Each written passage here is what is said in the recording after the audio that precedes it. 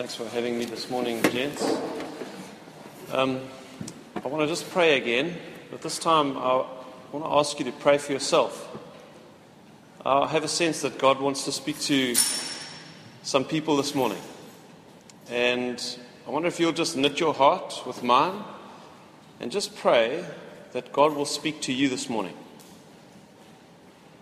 Okay, let's just close our eyes and you say a prayer for yourself that God will speak to you.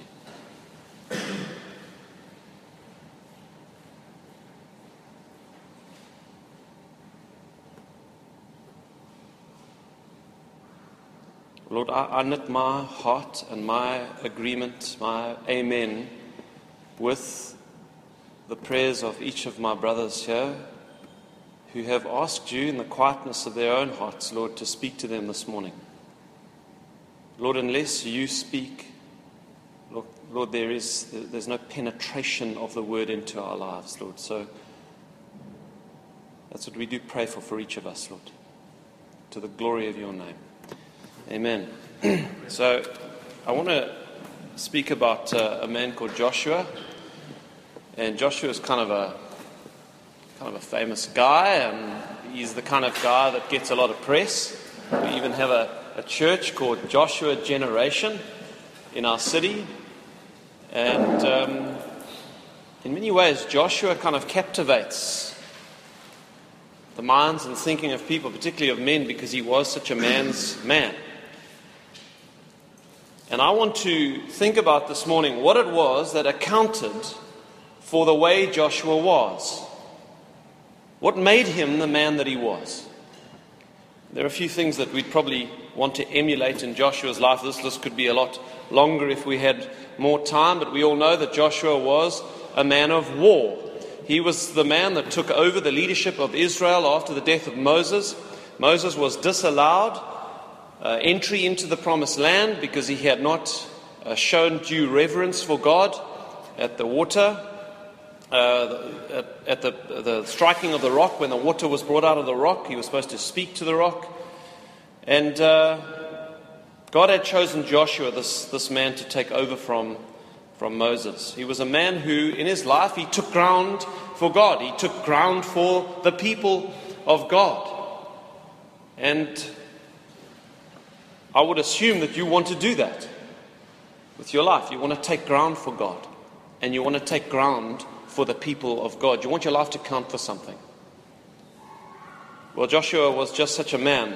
He was a man who was willing to take risks. He was a busy man. A lot of people are not busy. You see people wasting their lives. You see them wasting their lives with conversations that shouldn't be happening, with coffee dates that shouldn't be happening, with social engagements that shouldn't be happening. And it starts when you're young and it creeps into life, and you see people making excuses all the time about why they can't do this and why they can't do that, and they're paralyzed from making decisions in their life. Well, Joshua wasn't such a man. He wasn't afraid to make decisions. He was a decisive man. So many men are paralyzed with fear, paralyzed with the fear of making the wrong decision, paralyzed with, well, maybe this isn't God's will, or maybe I should do something else, or, maybe I should wait for a sign, and God's actually just sitting back thinking, just do something with your life. Make decisions. Well, Joshua was such a man. He was willing to make decisions, and he was able to make decisions quickly. You can't be a man of war and take ground for God and his people unless you're willing to make decisions. Well, such was Joshua. Jesus said the kingdom of heaven is forcefully advancing, and the violent take it by force. There is a forcefulness and a resolution and a courage that informs men who do things for the Lord. Will you be such a man? I know we all want to be. Secondly, related to that, Joshua was a man of courage. Joshua was not afraid to step to the very front of the army and lead other men into the heat of battle. He wasn't afraid to be the first one to stand up and say, this is not going to happen.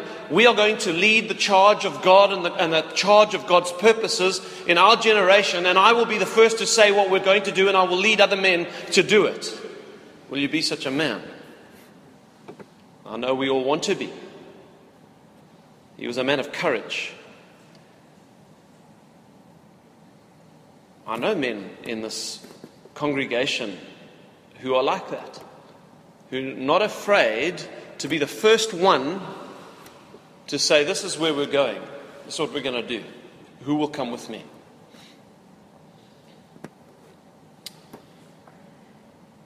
And then, among other things we could say about Joshua, he was a man faithful to his word.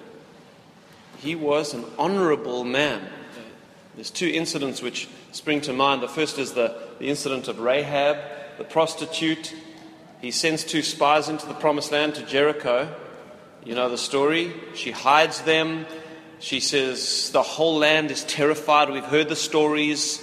Swear to me, if I protect you now, that you will protect me. Because we know God has given this whole city over to you. So they say, we'll tie the scarlet cord in your window, bring all your family into your home, and we'll spare your life.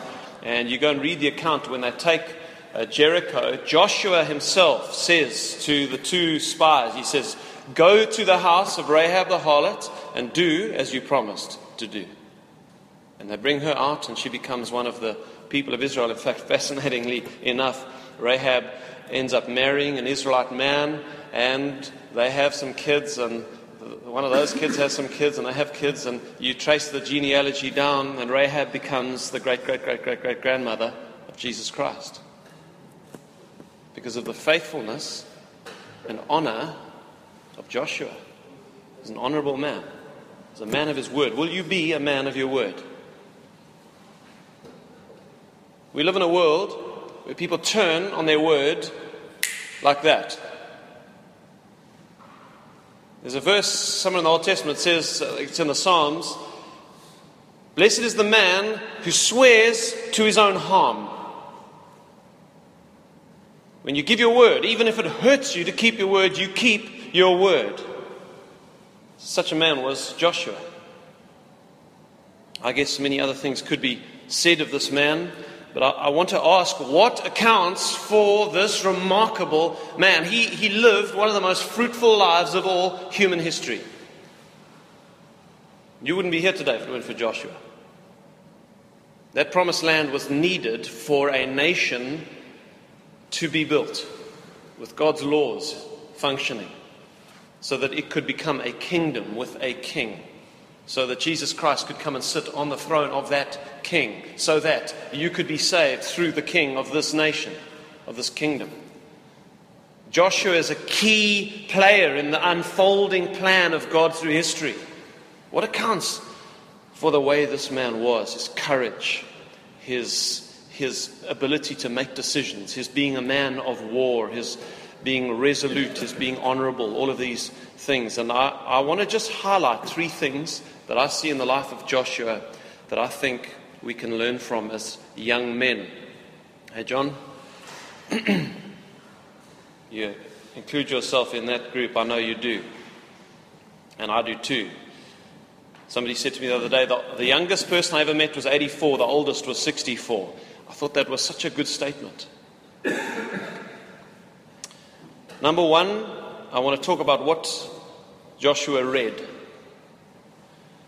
I want to talk about, secondly, where he wasn't, and thirdly, where he was.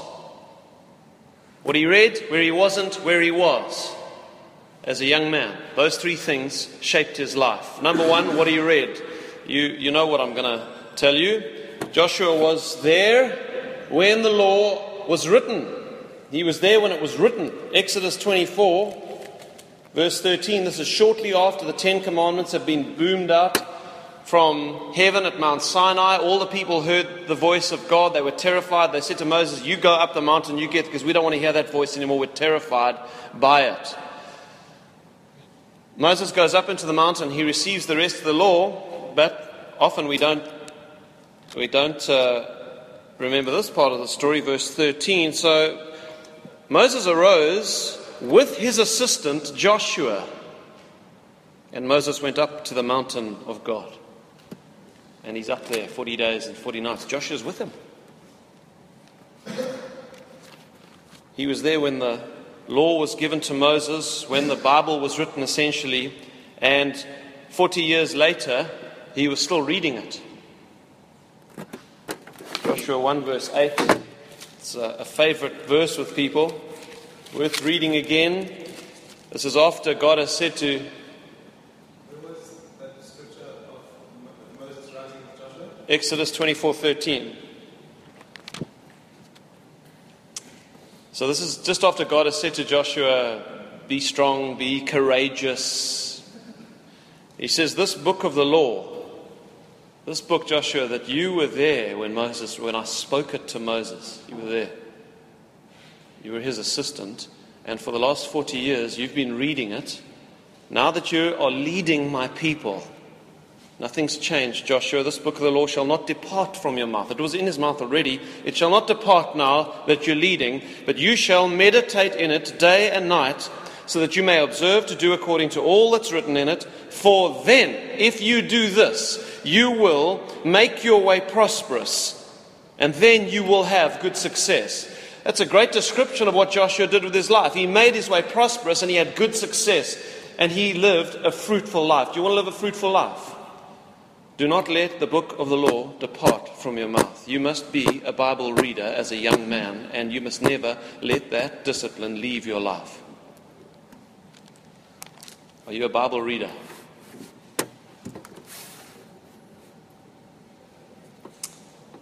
So, my brothers, I want to encourage you this morning, seek God in His Word.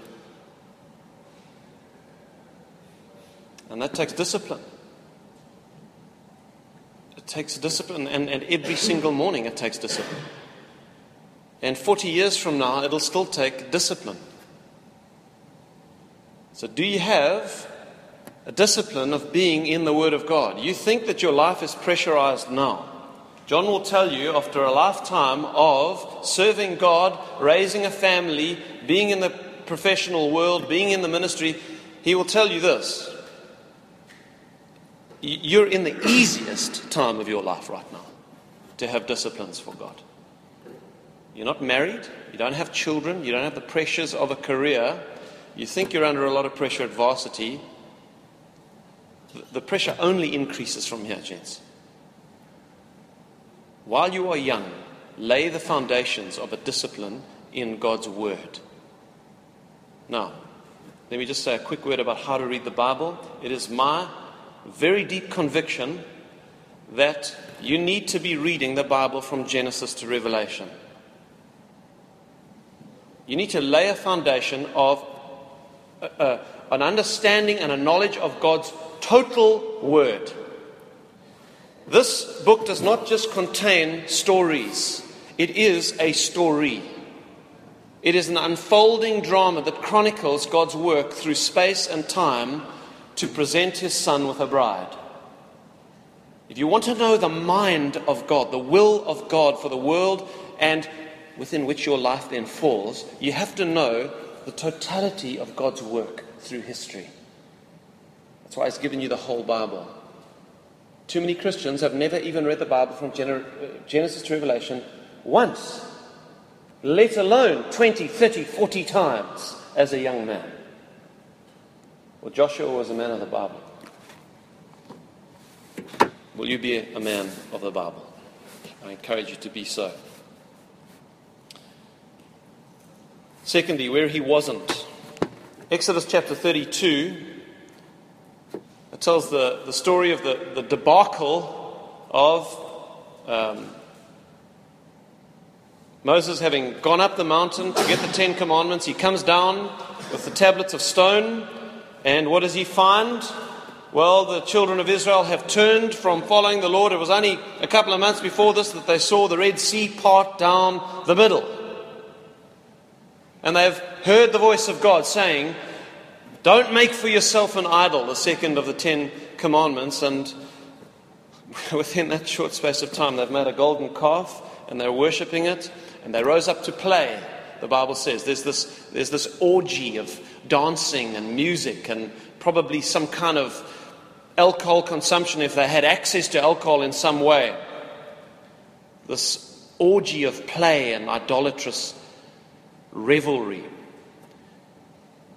And Moses comes down the mountain, and let's just click the pause button on the DVD there and ask ourselves a question. Where is Joshua in all of this? And we've kind of already seen the answer. If you go to Exodus 32, verse 17, who's with Moses as they come down the mountain and commenting on the sound of this music that they hear? But Joshua. When Joshua heard the noise of the people as they shouted, he said to Moses, there is the noise of war in the camp. Moses, of course, says that's not the noise of war. That's not the shout of victory or the noise of defeat, but that's the sound of singing, of revelry. So Joshua, he was not where the people were enjoying the pleasures of this world. He's at the coal face of serving God, of serving the purposes of God, where he was where God was working. He was serving the mediator of God's people. He was giving the best years of his youth to serving God and being where God was working, not with the crowd, with all of their enjoyments. He was serving God with all his heart, mind, soul, and strength as a young man. And I want to ask you, are you doing that? Are you serving God with all your heart? Or are you found in the crowd that's playing and dancing while other people are busy with the work of the Lord? Where are you? What environments are you in? Because there is a party, guys, going on in our generation as there was in Exodus 32. There's a big party happening. There's music, there's girls, there's dancing, there's alcohol, there's fun, there's laughter, there's popularity, there's fitting in with the crowd. And everybody is there. Everyone's there. It's the exceptional young man who's not there. Everybody's there that day, singing, dancing, rising up to play, but who's not there? Joshua's not there.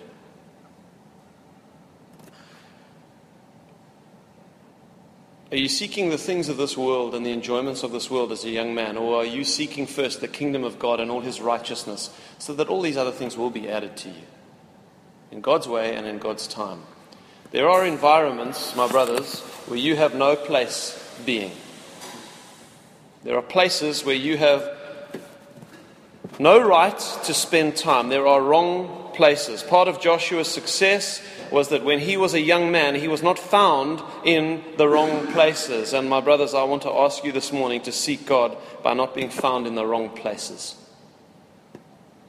I don't have to tell you what that means. You know what that means. And maybe God is speaking to someone here this morning that you're spending too much time in the wrong places. Seek God by not being in the wrong places. Thirdly, where he was. So what you read? Where he wasn't. Now where he was. In Exodus 32, we read of this debacle. They come down the mountain. The people have turned their backs on God.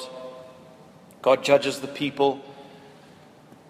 And then, as a consequence of that, the following discussion happens between Moses and God. God's people, the covenant people, have broken the covenant.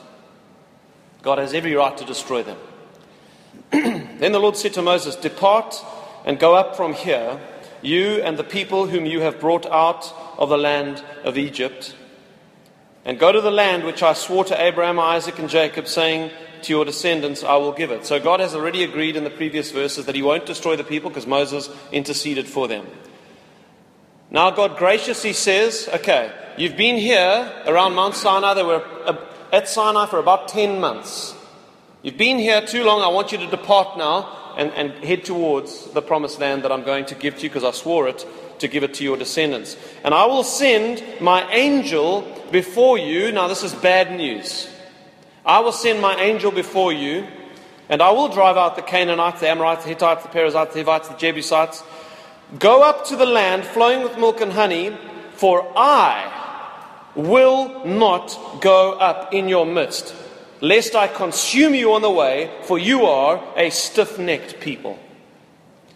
The people of Israel, in that 10 months, they were in the presence of God himself. There was a pillar of cloud or fire at night that used to come down on the tabernacle, and the very presence of God was in their midst. Now, the tabernacle was in the center of the camp. God, the presence of God himself, visible presence, was there. And there he would speak to Moses face to face. But now God says, I'm no longer going to go with you. My presence cannot be in your midst anymore, because you're a stiff-necked people. Instead, I will send my angel before you. For the Lord had said to Moses, say to the children of Israel, you are a stiff-necked people. I could come up into your midst in one moment and consume you. Now, therefore, take off your ornaments, that I may know what to do to you. So they've got all this gold and silver and earrings, and they'd actually made the golden calf out of earrings. The very gifts that God had given them. Ask from the Egyptians all of their treasures before you leave Egypt. And the Egyptians were so terrified of the Israelites by this point, they just gave them all their jewelry. Does anybody know, what was that jewelry actually for? What was God's plan for it? That's right, say it, Carl. Yeah, the tabernacle, to start with, was going to be adorned with much of the jewelry and clothing and things that they got given by the Egyptians. It was for God's glory what they'd been given. Instead, they're wearing it because it's beautiful, and now they've got this whole flashy lifestyle. They're making an idol out of the things that God's given them. So God says to them, just take all of that stuff off. It's not for you. It's for me. It's for my glory. What has God given you that you're flaunting, and actually it's for his glory? He says, so the children of Israel, they stripped themselves of their ornaments at Mount Horeb. And Moses took his tent. He took his tent and he pitched it outside the camp. See, Moses loved the presence of God. He would rather be outside the camp and with God than in the camp without God. He says, fine, God, if your presence will not be in the camp of this people, then I'm going outside the camp. Takes his tent, he pitches it outside the camp, and he called it the tabernacle of meeting. And it came to pass that everyone who sought the Lord went out to the tabernacle of meeting, which was outside the camp. So it was, whenever Moses went out to the tabernacle, that all the people rose, and each man stood at his tent door and watched Moses until he had gone out to the tabernacle. And it came to pass when Moses entered the tabernacle that pillar of cloud descended. There was the presence of God, and it stood at the door of the tabernacle, and the Lord talked with Moses. There's the presence of God. All the people saw the pillar of cloud standing at the tabernacle door, and all the people rose and worshipped, each man in his tent door. So the problem of God's presence was denied. The tent gets moved outside the camp. And I want to read to you what one commentator says about verse 7, how that if anybody wanted to seek God in those days, he had to then go outside the camp to that tabernacle of meeting. This is a guy called R. Alan Cole in the Tyndale commentary series. Says, to seek the presence of God for guidance, do you need that? Or prayer, or praise, or to express one's devotion by sacrifice. To seek the presence of God, a man had to separate himself from his own people. But once here, outside the encampment, there was the possibility of fellowship with God, and that of a close and unique nature. That is a brilliant piece of commentary. See, it's not just about where we are not. It's about where we are. It's about separating ourselves from a crowd. And going to the place where we can have this fellowship outside the camp with God of a close and unique nature. Do you want fellowship with God of a close and unique nature? I'm telling you guys, this is one of the keys to living a fruitful, successful life where you take ground for God, that as a young man, you're going to have to find places where you have fellowship with God of a close and unique nature, and that's not going to happen with the crowd. That's going to happen outside the camp. See, it's not just about where you're not. It's not just about separating yourself to live some ascetic lifestyle and denying yourself all the pleasures that your peers, more broadly speaking, are enjoying. It's not just about separating yourself and saying no to some things. The point is to separate yourself from the things of this world so that you go out and have fellowship in the presence of God Himself. It's about what you go to, not about what you separate yourself from. Seek the presence of God, my brothers. Douglas Stewart, another commentator, said this: Moses moving the tent of meeting outside the camp forced individual Israelites to show their dependence on Yahweh. In contrast to their prior infidelity in the incident of idolatry described in the previous chapter. To inquire of the Lord, an Israelite had to separate himself spatially from the other Israelites in the camp and openly walk the considerable distance to the tent of meeting.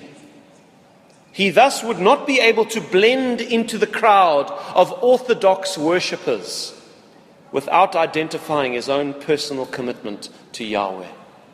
You know, it is so easy, especially when there's somewhat of a revival and there are many young men as yourselves, cool young guys, popular young guys, who are now going to youth or going to church together on a Sunday, or you've got a Bible study, or you've got a men's camp that you're going to. One of the dangers of a successful young person's ministry is that, and actually not just young people, old people too, that as it becomes cool to become a Christian, you can blend in with the orthodox worshippers without identifying your own personal commitment to Yahweh. And what this guy is saying, one of the benefits of Moses taking that tabernacle of meeting and pitching it outside the tent was it forced people to separate themselves visibly, publicly from the crowd and be identified as someone who is seeking God on his own. He continues, in virtually all other situations, the Israelites en masse had agreed to obey or disobey the covenant. Now, the individual would have to show his loyalty to Yahweh publicly, at least if he wanted to know something from Yahweh. You want to know something from Yahweh? Do you want the touch of God on your life? Do you want the power of God coursing through the work of your hands? Do you want to take ground for God with your life? Do you want to bear much fruit? You're going to have to separate yourself from the crowd as a young man, and you're going to have to be willing to go out and be publicly seen to be seeking the presence of God yourself. Are you doing that?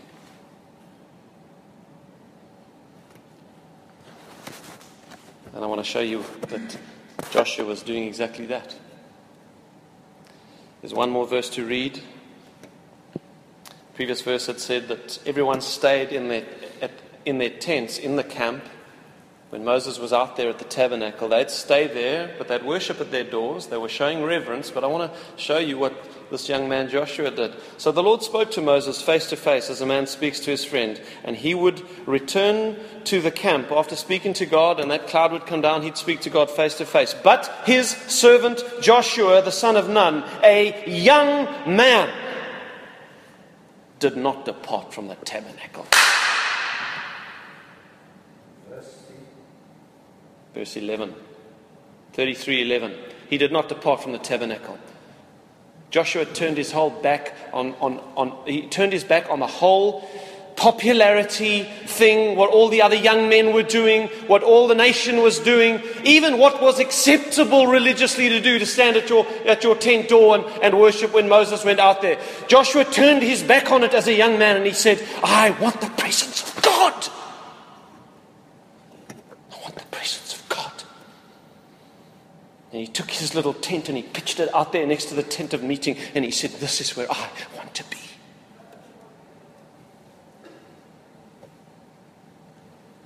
Let me tell you what made Joshua such a remarkable adult, such a remarkable leader and older man, because he was such a remarkable young man. Will you be a remarkable young man? 70 years at the end of Joshua's life, he was still doing the same. 70 years later, he was doing what he had been doing as a young man. His foundations of strength and resolve and looseness from the things of this world and from people's opinions and popularity and all of that. The foundations had been laid as a young man, so that when the whole nation backslid, 70 years later, having conquered the promised land, taken all of their enemies, etc., at 110 years old, Joshua is found saying those famous words when the whole nation begins to backslide. He says, if it seems evil to you to serve the Lord, choose yourselves this day whom you will serve, whether the gods which your fathers served there on the other side of the river, or the gods of the Amorites in whose land you dwell. You want to backslide, you go ahead and backslide. But as for me and my house, we are going to serve the Lord. You want to be that kind of man when you're old. You want to run this race well for God, like Paul, and say, I have run the race, I've finished it, and now there is waiting for me the crown of glory. The crown of righteousness is going to be given. You want to have that kind of life. Lay the foundations well when you are a young man. See, Joshua understood what the writer of the Hebrews still says to us today. For the bodies of those animals whose blood is brought into the sanctuary by the high priest for sin are burned outside the camp. That was Levitical law. Those animals that were burnt were sacrificed. Parts of those animals, the innards, etc., were taken outside and burned outside the camp. Therefore, Jesus also, that he might sanctify the people with his own blood, suffered outside the gate. Calvary was outside the city gates. Therefore, let us go forth to him outside the camp, bearing his reproach. For here we have no continuing city, but we seek the one to come.